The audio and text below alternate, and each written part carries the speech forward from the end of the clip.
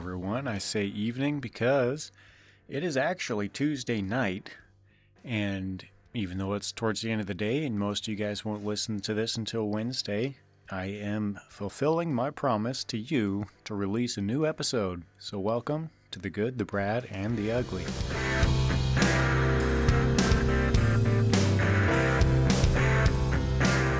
Alright, so today I decided to try something a little different with my podcast and give you guys kind of the start of a series, maybe, if you want to call it that.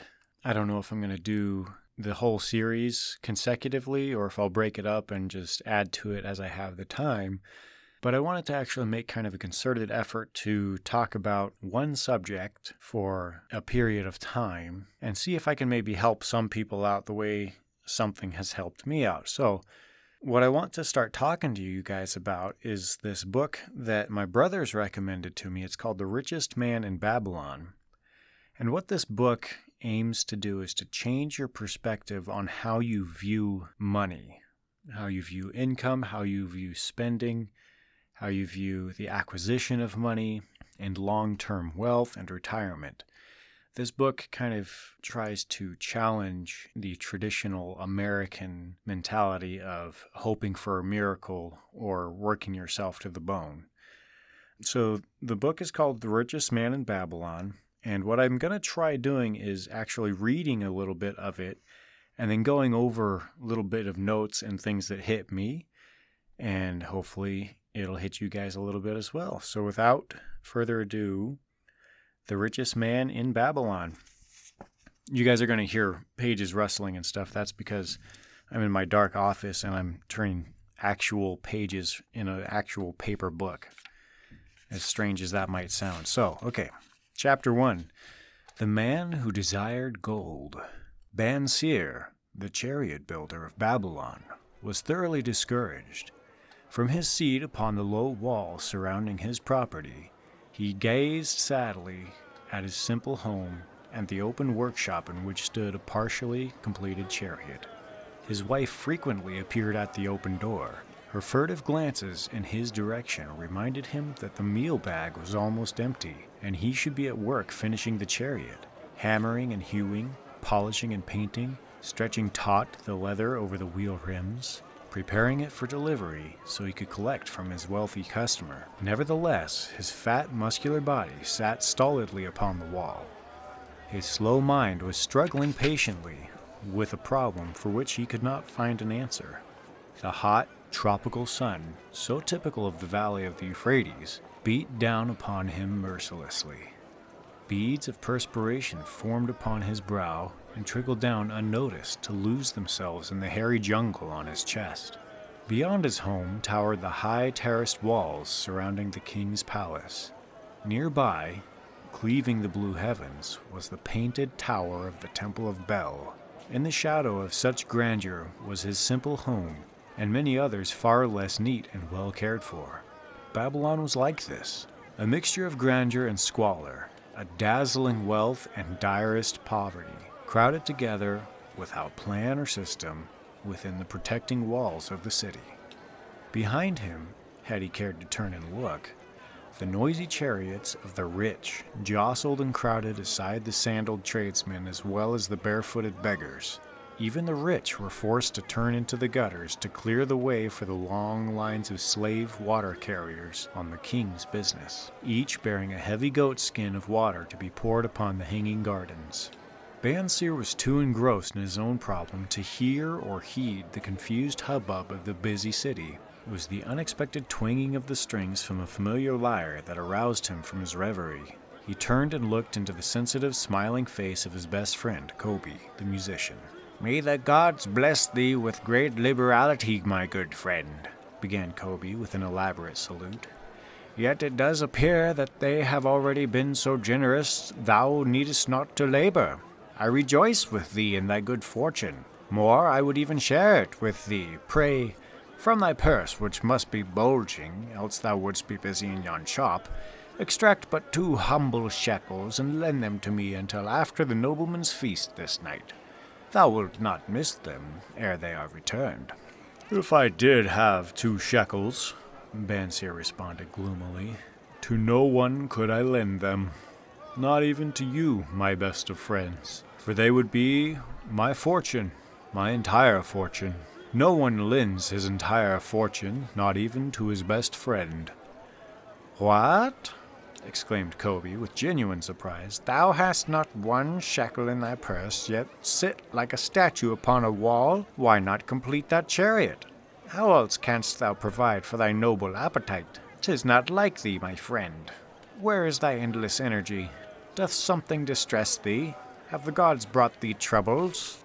A torment from the gods it must be, Bansier agreed.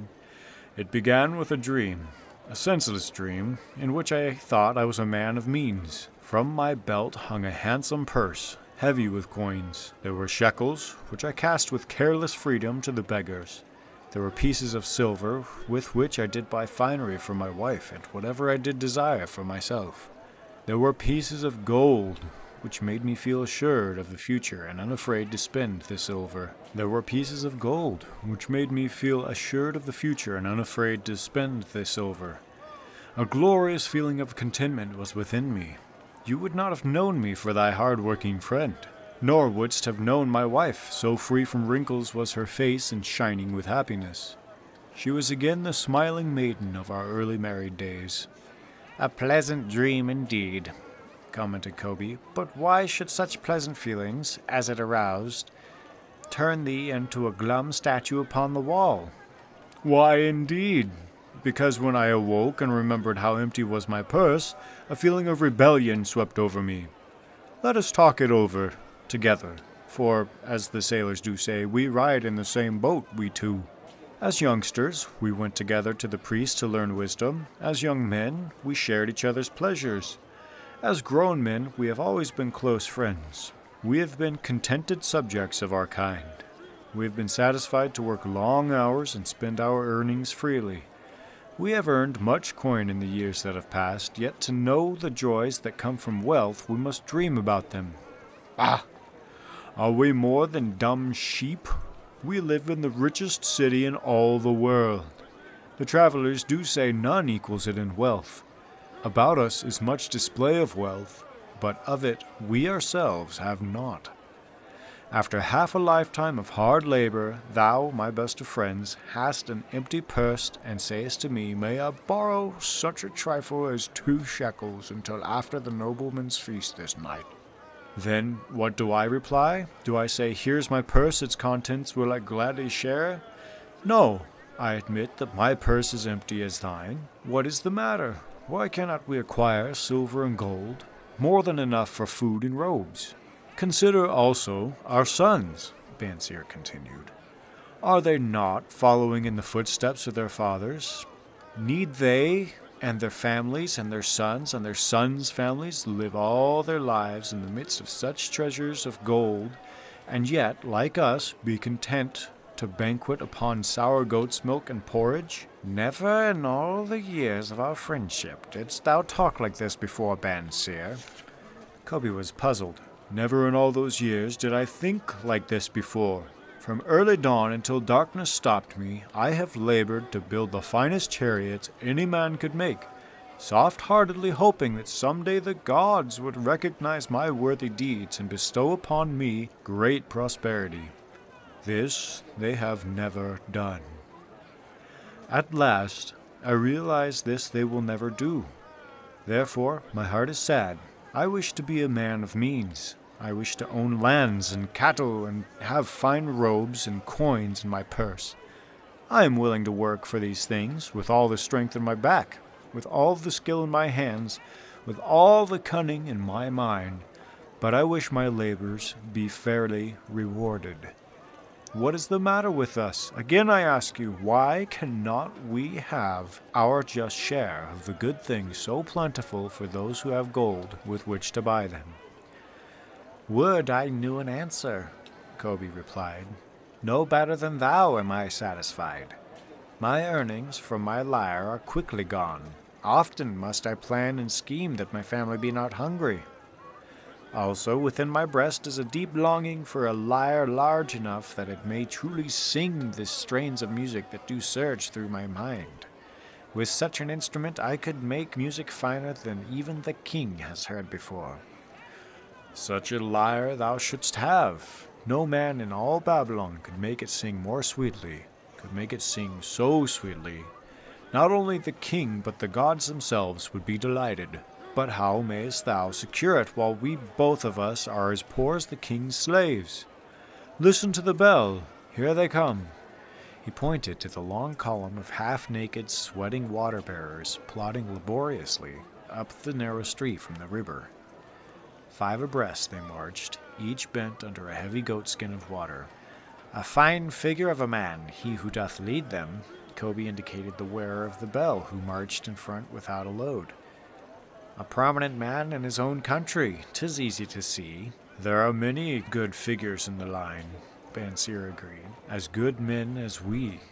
Tall, blond men from the north, laughing black men from the south, little brown men from the nearer countries, all marching together from the river to the gardens, back and forth, day after day, year after year. Not of happiness to look forward to, beds of straw upon which to sleep, hard grain porridge to eat. Pity the poor brutes, Kobe. Pity them I do. Yet thou dost make me see how little better off are we, free men though we call ourselves. That is truth, Kobe. Unpleasant thought though it be. We do not wish to go on year after year living slavish lives, working, getting nowhere. Might we not find out how others acquire gold and do as they do? Kobe inquired. Perhaps there is some secret we might learn if we but sought from those who knew, replied Bansir thoughtfully. This very day, suggested Kobe, I did pass our old friend Arkad, riding in his golden chariot. This I will say, he did not look over my humble head as many in his station might consider his right. Instead, he did wave his hand that all onlookers might see him paying greetings to bestow his smile of friendship upon Kobe the musician. He is claimed to be the richest man in all Babylon, Bansir mused. So rich the king is said to seek his golden aid in affairs of the treasury, Kobe replied.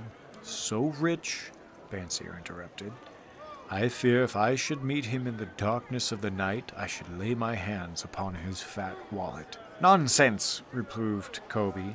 A man's wealth is not in the purse he carries. A fat purse quickly empties if there be no golden stream to refill it. Arkad has an income that constantly keeps his purse full, no matter how liberally he spends. Income, that is the thing, said Bansir. I wish an income that will keep flowing into my purse whether I sit upon the wall or travel to far lands. Arkad must know how a man can make an income for himself. Dost suppose it is something he could make clear to a mind as slow as mine? Methinks he did teach his knowledge to his son, Nomasir, Kobe responded. Did he not go to Nineveh, and, so it is told at the end, become, without aid from his father, one of the richest men in that city? Kobe, thou bringest me a rare thought. A new light gleamed into Bansir's eyes. It costs nothing to ask wise advice from a good friend, and Arkad was always that. Never mind, though our purses be as empty as the falcon's nest of a year ago. Let that not detain us. We are weary of being without gold in the midst of plenty. We wish to become men of means. Come, let us go to Arkad and ask how we also may acquire income for ourselves. Thou speakest with true inspiration, Bansir. Thou bringest to my mind a new understanding. Thou makest me realize the reason why we never found any measure of wealth. We never sought it. Thou hast labored patiently to build the staunchest chariots in Babylon. To that purpose was devoted your best endeavors. Therefore, at it thou didst succeed. I strove to become a skillful lyre player, and at it I did succeed. In those things toward which we exerted our best endeavors, we succeeded. The gods were content to let us continue thus. Now, at last, we see a light, bright like that from the rising sun. It biddeth us to learn more that we may prosper more. With a new understanding we shall find honorable ways to accomplish our desires. Let us go to Arcad this very day, Bansier urged. Also, let us ask other friends of our boyhood days, who have fared no better than ourselves, to join us, that they too may share in his wisdom. Thou wert ever thus thoughtful of thy friends, Bansier. Therefore thou hast many friends. It shall be as thou sayest. We go this day, and take them with us. All right, so that was a lot longer than I thought it was going to take to read through a chapter in that book. We're at almost 20 minutes here. If you guys are still here, I appreciate you listening. So the quick talking points that I want to talk about this in this chapter 1 is this is coming from the standpoint of a man who is a hard worker. He gets paid a fair wage for what he does. He has a family, and somehow he still doesn't have any wealth. He basically has enough money to feed his family and buy some bare necessities as he needs. So this guy is having a revelation, an epiphany, that there are plenty of people around him that live life in a very wealthy way. And he's basically talking to his friend and saying, hey, why can't that be us? Why can't we do that?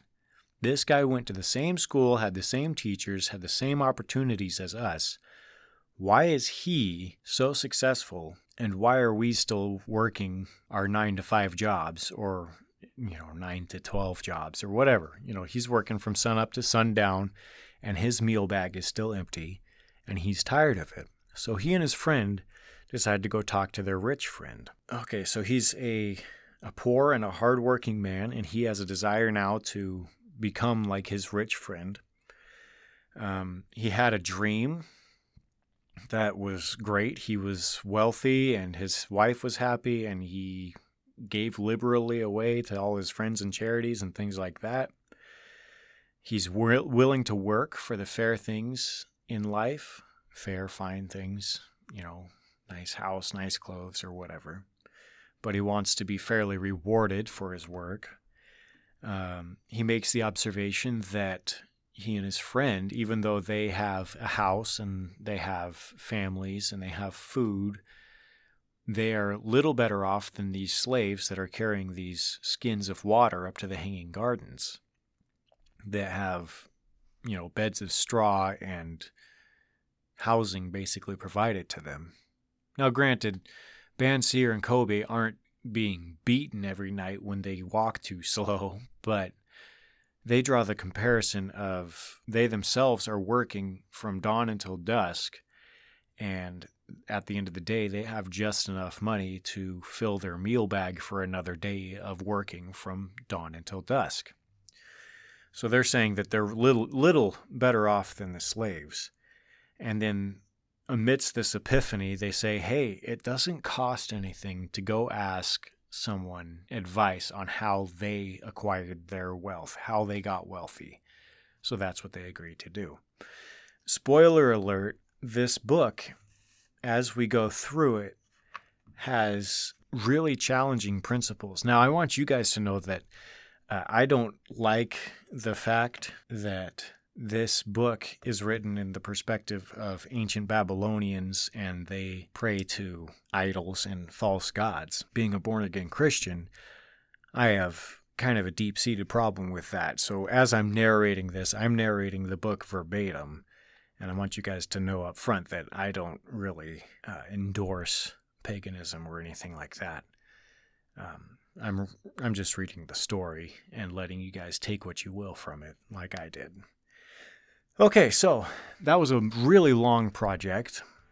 I hope that you guys are interested. If you feel like you are Bansier the chariot maker and his friend Kobe the musician, and you are tired of working day in and day out and not having anything to show for it, and you want to know how to acquire a wealthy income, tune in to the next podcast. Go out and read the book. You can listen to the rest of the book on YouTube.